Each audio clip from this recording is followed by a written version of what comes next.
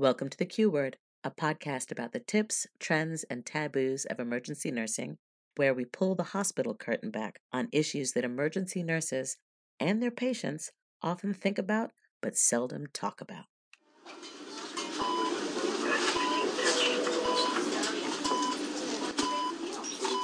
You found the Q Word Podcast.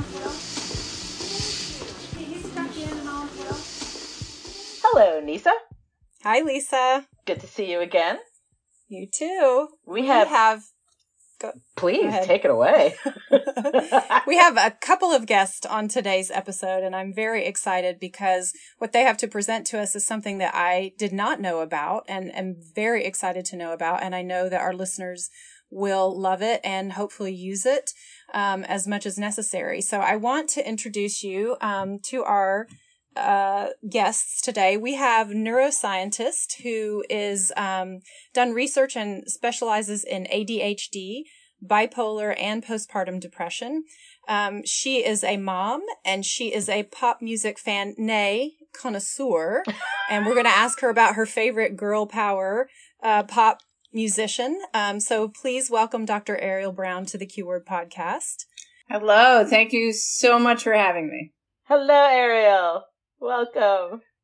We also have an ER nurse of more than 40 years, a past ENA national president from 2011. She is a leader, a mentor, and a national speaker that I've been privileged to hear many, many times. She's currently serving as the chief nursing officer at Einstein Medical Center, Montgomery, which is in Pennsylvania. And she is the originator of a term that I love, that ER nurses are not bedside nurses, but stretcher side nurses, which is a really important designation that we can talk about at some point, if it's not obvious already. So we want to welcome the mama of ER nursing, AnnMarie Papa. I'm happy to be here. Thanks for having me again. I think this may be the first time that the Yankees outweigh the Southerners. How about that? Like, Ariel, you're here in Arlington, AnnMarie, you're in Pennsylvania. And we're going to have a mini civil war here? Is that what's going to happen? You're the odd person out this time. No, okay. No, never. I concede. So, Dr. Brown, two important pieces of information before we get started. One, who is your girl power fave? And two, do you ever say the Q word? Wow. So let me start with the second question first, which is a definite yes, because I have two small children who are very loud. Do you say it at work? Do you know the superstition of the Q word in nursing? I actually don't. AnnMarie told me a teeny bit about it, but I don't know if we've got time, I'd love to hear it. So, in a tiny nutshell, today I actually got to meet with a group of nursing students. They're seniors and they're graduating in just a few weeks. And I did this whole big long lecture spiel thing, whatever. And at the end, I talked to them about the Q word and none of them knew what it was. And I was like, forget everything I just talked to you about. This is the most important thing you will learn today. When you are on the shift, there is a certain word that you do not say, or you will rain all holy hell down on what was previously a nice shift. AnnMarie, do you say the Q word on shift? Never. So the majority of us don't say it, but there are some out there, and we have sussed them out on our podcast, who will intentionally say it because they're not superstitious, just to rile up their coworkers or wreak havoc. And AnnMarie, it was actually you who taught me a great acceptable phrase is to say we're having a nice manageable shift. Right. Instead That's of we're having what I say. something shift. And then... Yep.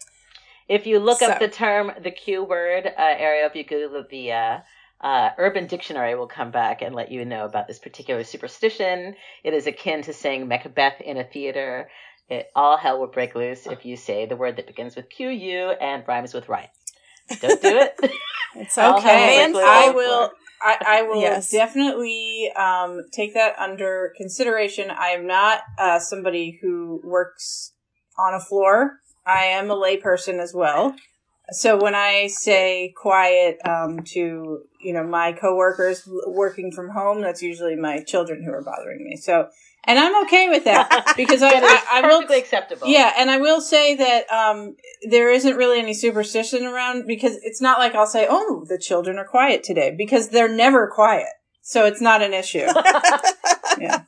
It's much like the ER. It sounds just like the ER. Yep. So because you are medical adjacent, try it out as an experiment. Mention it to some of your physician or nursing friends. And I will, definitely. I certainly will. Ask Dan. Yeah, Dr. Dan, our co-founder. Yes. Dr. Dan will know. Excellent. And then how about your pop music icon? Who's your girl power pop music icon? Yeah, so my pop music thing is that I'm a historian of pop music. So I could give you probably 15 starting in 1945, but I'm going to just pick who I would say is my most recent icon of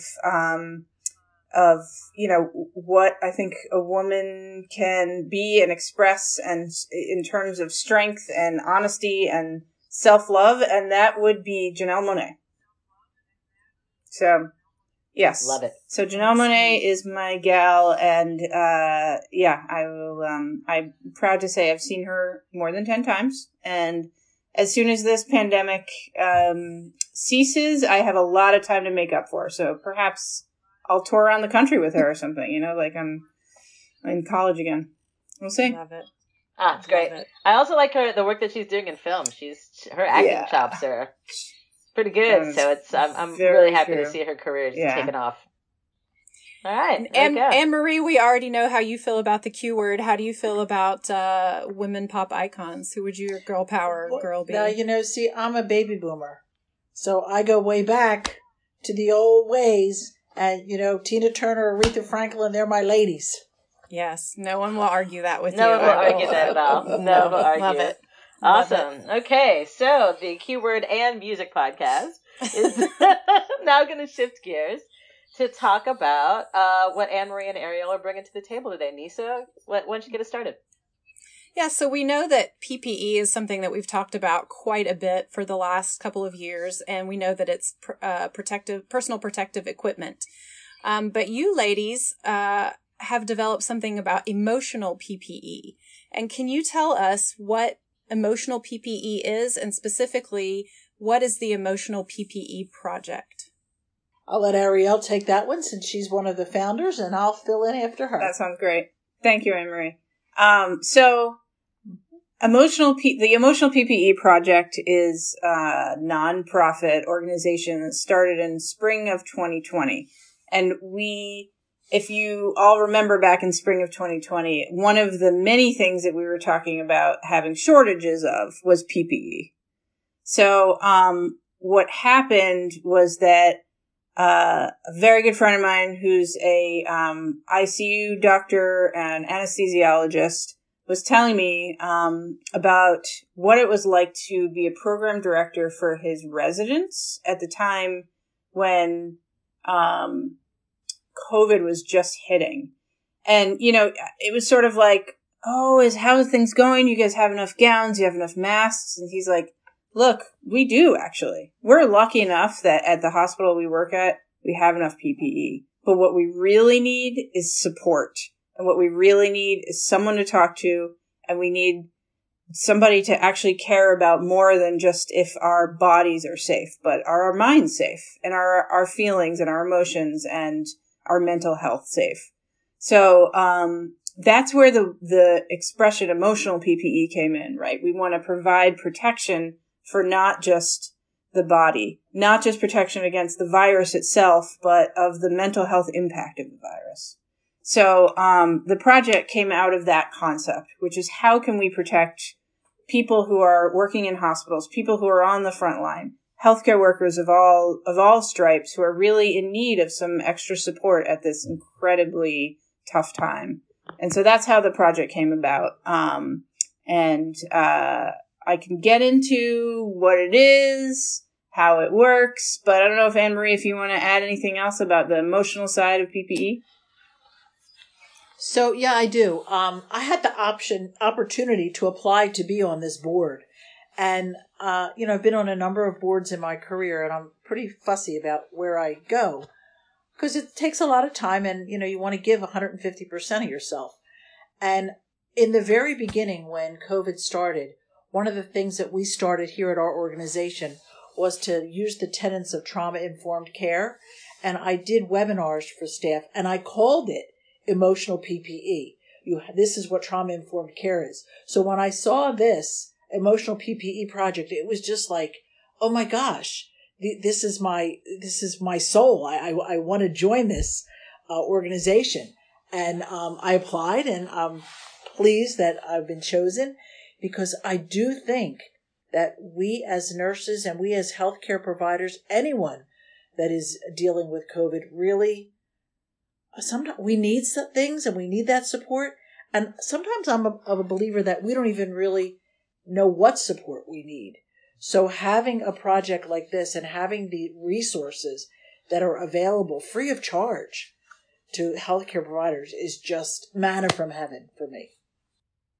So how do you turn a conversation like that into action? Now that we know where you got the idea from, how were you able to convert that into this actual functioning organization that you So again, we want to go back to spring of 2020, and I think a lot of people out there were really trying to figure out, how can I give back?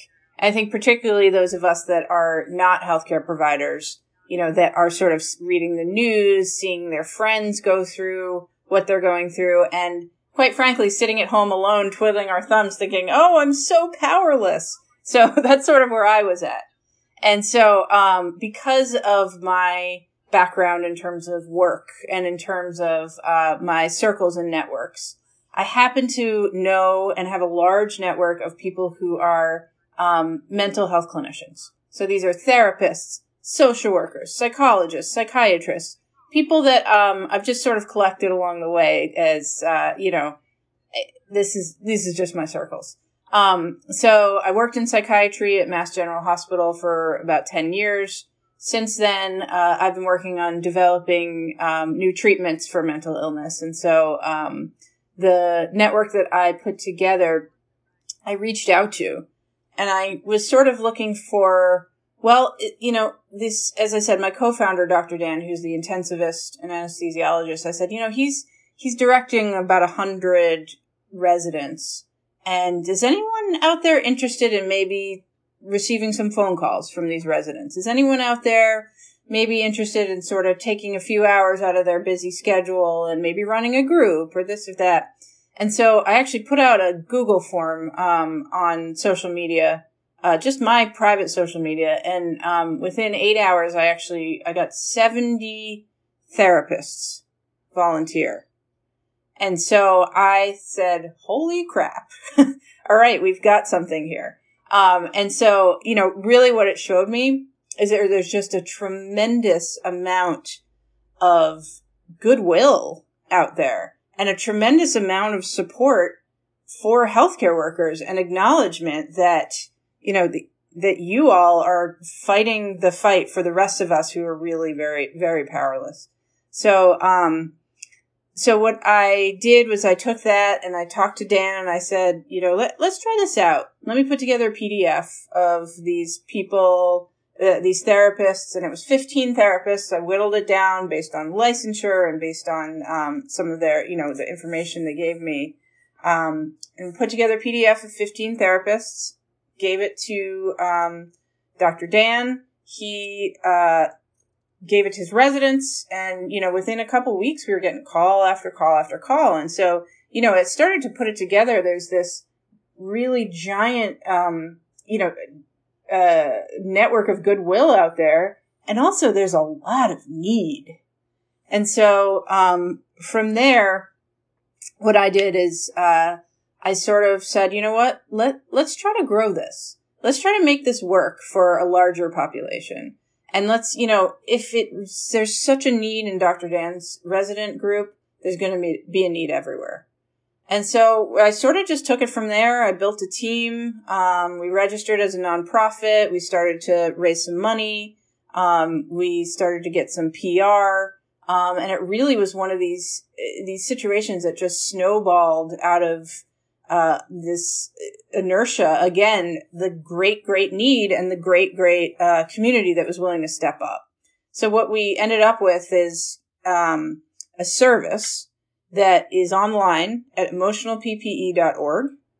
And what is it's essentially a directory of volunteer therapists that are willing to give emotional support to any healthcare worker that's impacted by COVID for free, with no insurance, totally confidential.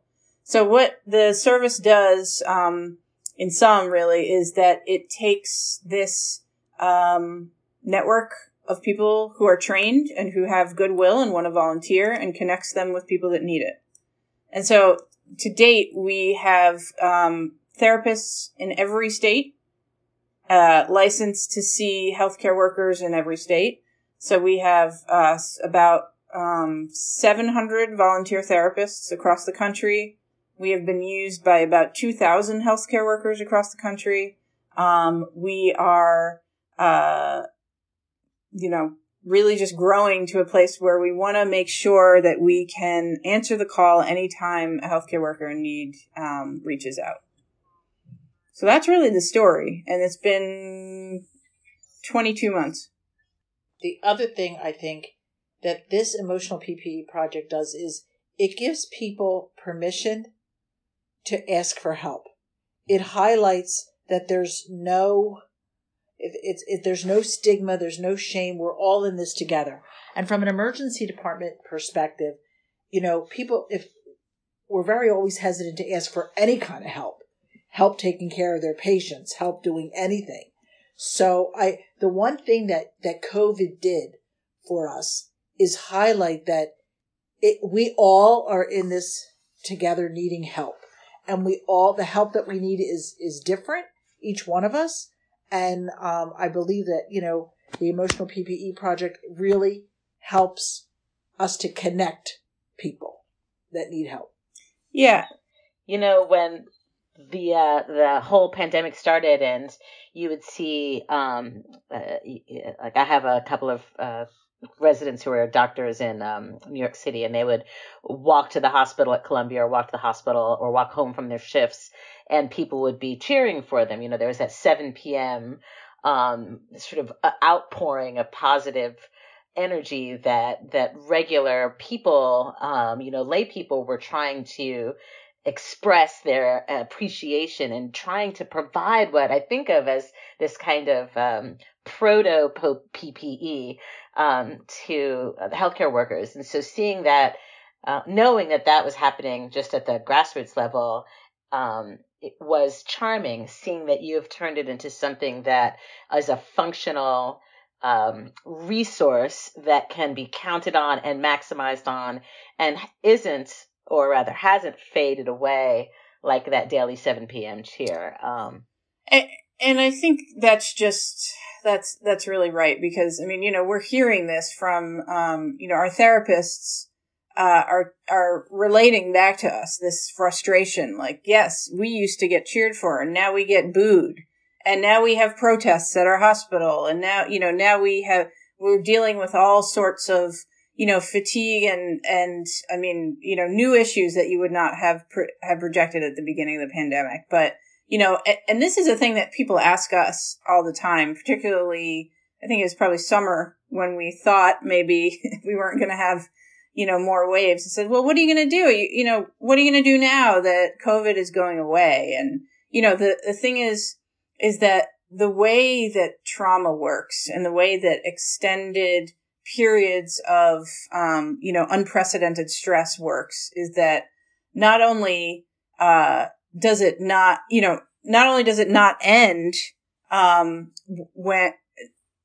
only is COVID not ending, but also as soon as that stress ends, that's not when the need ends. And what we know from battle, what we know from terrorist activity, that this is, people sometimes need a really decent amount of time between when the stress happens and when they can process it. So the clapping stopped, yes, but we are still here and we are going to remain here and we are dedicated to remaining here. I also just want to comment on something that AnnMarie said about, this idea about stigma. And, this is something that we as Emotional PPE were not aware of when we started. And we didn't realize that we understood that, mental health stigma is a thing, but just the profound set of barriers that lay between people who are working in healthcare and getting, and seeking mental health is just shocking to us as we continue to understand this. And, one thing is this sort of internalized stigma, of course, like how am I going to be judged, or am I going to be thought of as having, being weak by my coworkers? But the other thing is that there's also very explicit institutionalized stigma. And this is something that we're actually doing research on in terms of interviews. We published some papers on, is that, when you're going to get licensed as a nurse with the board or as a physician with the board, you may get asked questions about your mental health history. And that actually leads to people deterring care when they need it. And so what we do as Emotional PPE is we make sure that whatever services you get through us are as confidential and sort of off the books as possible. And so, I know that what we've heard from some healthcare workers is that they don't even want to use their insurance because they're afraid that a diagnosis is going to be on their record and it's going to follow them and it's going to impact their career. But this is one of the reasons that Emotional PPE does not take insurance. We don't take insurance, and we don't take money, and we don't take information. All we do is we help people to find the support that they need. So that's part of the way that we were set up and the way that we are going to continue to operate so that it is as clean as possible. One of my favorite movies is A League of Their Own. And you know how they say there's no crying in baseball? Well, I've been an ED nurse for over 40 years, and there was no crying. I mean, it was really very much frowned upon. And now, over these past years, yes, when you have your first code, it is okay to cry. It is okay to need support. And so that's why so many organizations now have the peer support, the second level support, and the third level support. And, that's where really Emotional PPE can come in as well for those types of things. It's not just COVID related. It's just the entire stress of the things that you deal with, because it's very hard to watch people die. It's very hard to support family. And like I said, you give 150% of yourself. Why not get at least some part of that back for you? Because we need you filled so that we can do what we need to do every day. And, that's one of the wonderful things that I like about this. It's, yes, ask for help. Yes, it's anonymous. Yes, it's free. And it's out there with just get on the website. Yep. Yeah, I did. I heard a nurse say once, I always thought I had to wait until I was at 10% to get help. But what I realized is that I can get help at 80%. Why not be 100%? Why not get support? Like when the stakes are so low, there's people out there that can listen and that can, offer an ear that is unbiased and an ear that doesn't have a stake in the game. And it's free, and that's why we're here. Some of the things that we've talked about the concept of emotional labor here on the podcast before. We've talked about, at least in terms of nurses specifically, this idea that they eat their young. It's it's a ringer you got to put new nursing students through or fresh nurses through. It's sort of a blood in the water kind of sense that if you show any weakness at all, then you'll lose all respect as a clinician, or people won't take you seriously. I didn't realize that it was so institutionalized. I was been aware of it as a sort of like a bullying kind of thing, but hearing that it's something that can follow you and prevent you from advancing in your career, that is a completely different story. And we as leaders really have to stop that thought. And one of the nicest things that I've ever seen in our emergency department here at Einstein Montgomery was we had a student nurse that happened to be part of a code. And she really had difficulty with it. And I knew she was down there. So I knew I was going to go down to follow up with her and kind of do a debrief. I didn't have to do it. The staff that were on already did it. They told her, cry, let it out. Let's talk about it. And I thought, wow, this is wonderful. This is how everybody should be. And and I was so happy to hear that. That's what we aspire to. That's what we tell people to do. But to see that was in action, that was a few years back before all this COVID and everything, so that that you're trying to build the right kind of culture. And as leaders, we're responsible for that. AnnMarie, you guys have mentioned several times that the Emotional PPE Project is available for healthcare workers.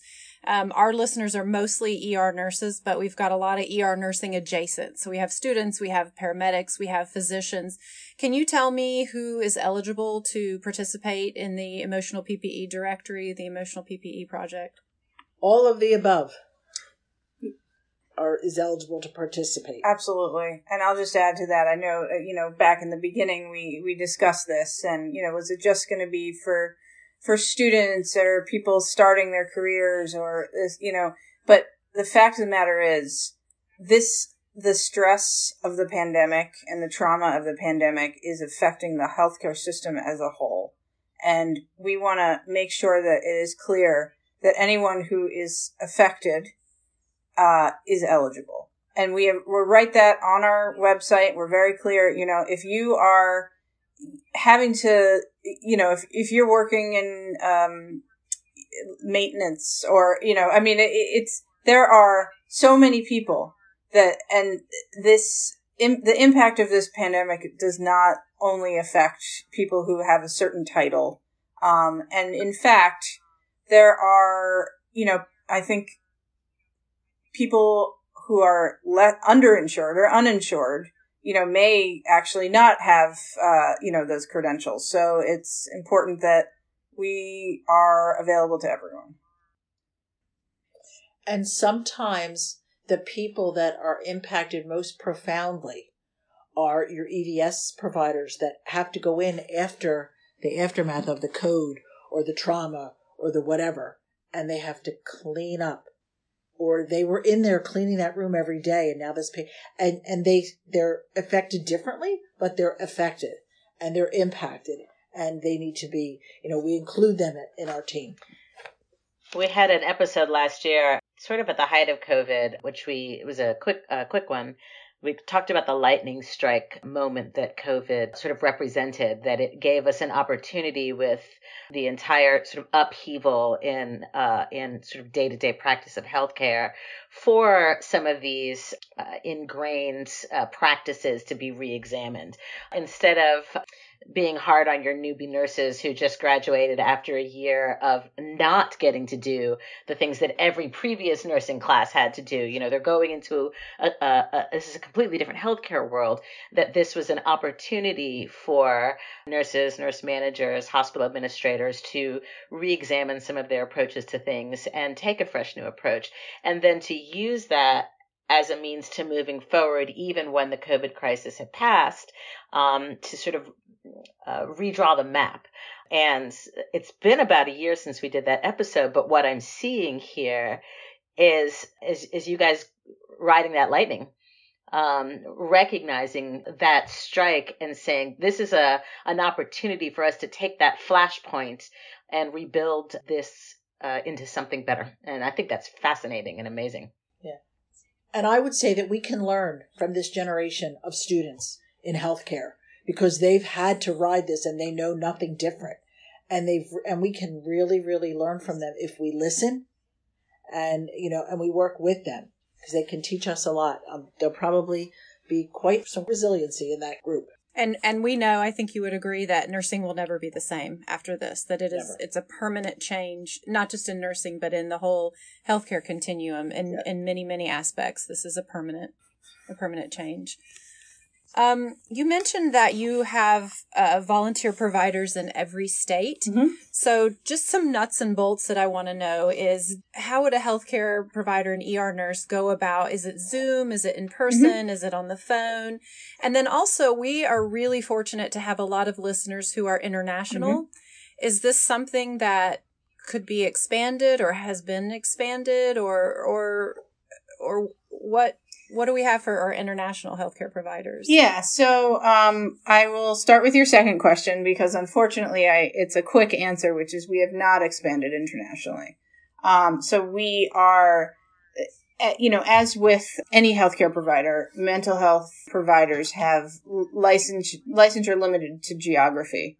So we have the people that we have recruited, that we have marketed to, have really been across the United States, and that's as far as the scope as we've gotten so far. That said, I know that there is interest in other places, and if anyone, wants to reach out, please, feel free. I'm happy to give tips to starting up or share ideas or resources. You hear that, New Zealand? We were number one in New Zealand for a hot week there. Come on, New Zealand, reach out to Ariel. Let's get this started down under. And I'm happy if you fly me down there. Going. In fact, I would be happy to, take you through all of the details. So see you in Auckland, and then back to your second question, which was about, or actually your first question, which is about how a healthcare worker in need might use the service. So it is, as I was saying before, as simple and as streamlined as we could possibly make it. What you do is you go to emotionalppe.org, you select your state, and then you will see a list of volunteers, and that's it. And so you reach out directly to the volunteer. Most of them have their numbers on there that you can text. You say, hey, I'm Dr. So-and-so, or, I'm, contacting you from Emotional PPE Project. Do you have any time to talk? And that's it. And so in terms of the sessions themselves, we leave that to the therapist. So we have heard of a number of different types of sessions occurring. So like, for instance, we have one practitioner that is very much into mindfulness, and she likes to be contacted on from the break room. So she says, text me from the break room. We'll do some breathing exercises together. Oh, wow. So that, that's one thing. There's everything from that to I am going to see you as your therapist weekly for 12 weeks to help you work on your stress levels. Or I'm going to see you weekly to talk about your issues at work that may be impacting your ability to perform, that kind of thing. All that said, the thing about mental health is that sometimes we think about one thing and that'll be the forefront of our mind, like it'll be COVID, for example. But, sometimes we need to talk about other things too. And I think, that's the thing that our therapists do recognize, is that we are all whole human beings. And just because we're nurses or because we're scientists or because we're pharmacists, COVID is impacting all of our lives. So I think, one thing that I think is important for people to remember is that you don't have to limit what you're talking about just to, the impacts of COVID. This is a service that is here to lift you up as a human being. So feel free to reach out if you need any of that. All you do, go on emotionalppe.org, select your state, and then just contact a therapist, and, you can work it out with them. And again, no insurance, no cost. Emotional PPE Project doesn't collect your information. We are just there to help list the volunteers, and you can talk to any of them you want. So, Nyssa, I kind of want to ask you, as sort of frontline boots on the ground, wading into it every day, flying into it every day, how has the COVID, if you care to share, how has the COVID affected your emotional health, do you feel like? We talk every day, so, I've seen you go through a lot of the ups and downs, but what do you think you can share with our listeners, with AnnMarie and Ariel, about the way COVID has affected your practice and the way you feel about it? There are a lot of things that come to mind. For me, the toughest ones, the toughest patients are the ones that, every patient is a tough one, but particularly when it's a very young person. I'm thinking of one patient in particular that was extremely young, and it wasn't just me that was impacted. I could see the nurses that were caring for him impacted vastly differently than any other patient. The patients whose families don't understand the progress and the futileness, and that this patient is ultimately going to succumb, that there's nothing more we can do. They're not able to understand that. And so instead of, withdrawing care, we have to watch them slowly. I didn't know oxygen saturations could get to 19%, 17%. And you're standing there watching it happen. Two other things that I can think of besides just patients is the division that this has caused in not just in our society, but even in nursing. Nurses have been split and it's been like a ripping apart where it came to vaccination statuses and mandates, and all of those things have torn the career that I love to bits, and people have taken their stances, and people I've known for my entire career are on opposite ends of where I am, and it's been very, very strange and painful in many ways. The other thing that I have learned specifically during COVID about ER nursing, which is what I know, emergency nursing, is that I have been trained and over, and it has been reinforced in my assessments that we always think worst case first. What is going to kill this patient right now first? I'm going to eliminate that and then go on to the next thing. What is going to kill this patient next? So I have been trained to think worst case scenario every single time. And it's been hard for me to compartmentalize that just to work. And so sometimes, because my mind has been so trained to that, in my personal life, in my regular life. Sometimes the gutters on your house aren't the color you expected, and it's the end of the That is the worst. That is the worst case scenario. Yeah. And so I find that spilling over, and I don't know what about this pandemic has made me recognize that and made me realize maybe it's just because everything is turned to volume 10 with COVID. But I realize that I'm doing that in other aspects of my life, and that I need to be able, while it's very important in emergency nursing to think worst case scenario and then eliminate that and keep eliminating it until you figure out what's going on with your patient. That's what saves them. In other aspects of your life, it's not so great. It's not so great.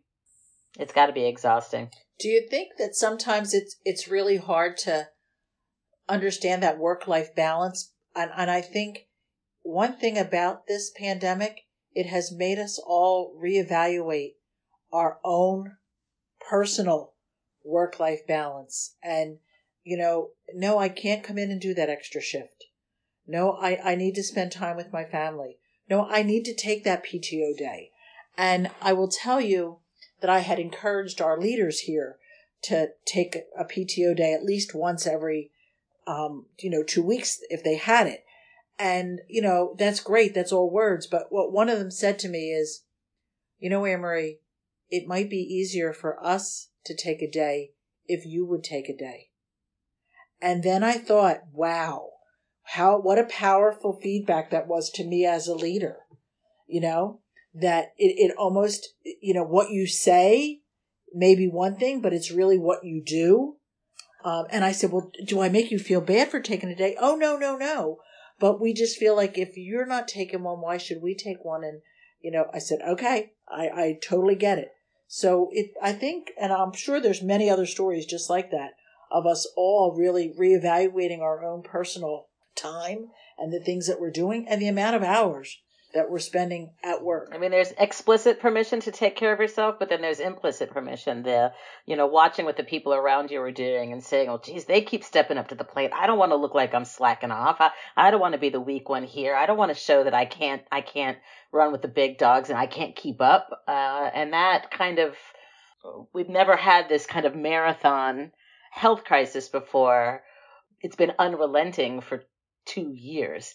That's something that a pattern that we can fall into maybe for a month at a time or even longer, but we've never had to challenge ourselves to do it this long. And even though maybe it's getting better, maybe it's not. And so there's no knowing when you're actually going to get the chance to stop and take a breath. So you kind of have to stop and take care of yourself so that you can move on to the next step. I was very grateful for that feedback, and I was grateful that I have that type of relationship with the people that work with me and report to me, that they could, give me that. That's great. Modeling self-care in leaders is so important. I agree. And I think the other piece of it too, and I want to thank you, Nyssa, for sharing your story and how things are impacting outside of your life, because I do think that storytelling in leaders is also so important. And, as soon as you look up to someone and you see them as strong and successful and they are saying, I'm having a hard time and I'm actually going to reach out for help, I think that is the thing that is ultimately going to break this stigma and ultimately going to help people to understand that you are not weak when you get help. You are not weak when you admit that, holy crap, this pandemic is having a big effect on me, you know? I'm grateful to those who are willing to take that leap and really come out and say that this is hard. It is. And maybe I need a little extra support. And then I think that, again, gives permission in a similar way. Absolutely. Kind of like what you tell new grads when they come on the floor. Always have 3 things that somebody can do for you when somebody asks you if they can help you. Always think of 3 things that somebody can do. Even if it's answer a call bell, get a pill, whatever. Always have 3 things. That's what I teach them. So that, that way you're not going to drown. And you've given them permission to be able to ask for help, not just a little bit of help, but 3-fold help. I love what you said, Ariel, about saying to people, I'm getting help because this sucks. This is really hard. Because my question to you was, what would I say to coworkers who are behind this wall of, I don't want to be weak. I'm fine. I'm making it work or whatever. But it's really not about that. It's really about admitting it myself and then just being vulnerable. And then hopefully they can feel the same way or feel safe. Yeah. And I think we are in a better time. I mean, we see models in the media now that we never did before, like everyone has a therapist on TV and, there's some great, interviews and TED Talks and, there's people who are strong and who are leaders in our communities, are getting help. And I think we are in a place right now where it's becoming more universally accepted that strength is not doing it on your own. Strength is using the resources around you to build you up. To be able to say back to somebody, well, I reached out and I talked to someone, that I think goes a long way, a lot, longer than, well, I think it's a good idea. I know I saw on your website there were some testimonials by, anonymous testimonials. Is there anything like that you want to speak to? Like what are healthcare providers saying after they've used your service? The thing that we are seeing, getting the most feedback about is just how simple it is. We've heard things like, oh, well, I've thought about getting a therapist before, but, the idea of working 4/12s and then having and then trying to find somebody that actually has my schedule and that takes my insurance and this and that, it just was not in the picture. I mean, especially during the pandemic, but any time, really. So that's the thing. It's like holy moly. I needed, I thought for years that I wasn't going to use a resource like this. But I did, and it was so easy. And so that's, I think, the big thing. The impact that it has on people's lives, too, has been shocking to me. Like, they come back and they say, I was going to leave nursing. That was a big thing. I was going to leave nursing, and I didn't because I got the support that I needed. Yeah, I love that. That is a good success story. Yeah, I think, again, and I've mentioned Dr. Dan, the co-founder, and he always talks about it sort of like risk benefit, right? Like, so what's the risk? Mm-hmm. It's such a light lift to just call and say to somebody who's trained and confidential, I'm having kind of a hard time, or life is tough right now. I would like people to know that they're worth it. Take the time to invest in yourself because you're worth it. You're important to so many people in your own home, personal life, your friends. Yes, you're important at work too, but most importantly, the important person is yourself to you, and you need to be the best you that you can be for you, and this will help. This is great. So, and then just to reiterate, this is not going to end when the pandemic ends, correct? No, it will not. It will not. I think that, first of all, we had no idea when we started that this was, this pandemic, how long it was going to go on, but it's not just us. It's become clear the issue of needing extra support in healthcare communities did not start with the pandemic, and it's not going to end with the pandemic. I imagine that we as a organization will morph and grow and develop in different directions. And ultimately what we want to do is just serve as many people in need as possible, whatever that looks like at the time. So I have been functioning as the sort of leader of the organization for the past 2 years. And we are now finally actually hiring an executive director. Great. So if anyone listening is interested in potentially helping out with our cause, please look up our ad on LinkedIn. And it would be great to have somebody that has been on the front lines by the bedside to be able to help lead our organization to the next need. That would be fabulous. So that's where we're going next. I see Lisa's face. Lisa's like, maybe I'm going to apply. References. We've got job opportunities. This is a one-stop shopping podcast. Oh my gosh. Free therapy, yeah. Right. And actually some organizations have reached out to say, like, how can we put our money where our mouth is for our members? And they have given us some donation. So it's been, and a couple of us have things on our Facebook page for donating because, that it's all going for a good cause. It's all. Exactly. Yeah. And I think, it's interesting that you, AnnMarie, were talking about the 3 things how people can help. And, that I was thinking, there's 3 things that Emotional PPE usually asks for. Yep. And one of them is financial support. And that, we are a very lean organization. We're about to hire our first real employee. We have a couple of, interns and help, but we got to pay the bills to keep the lights on, and whatever support we can get financially always goes a huge way.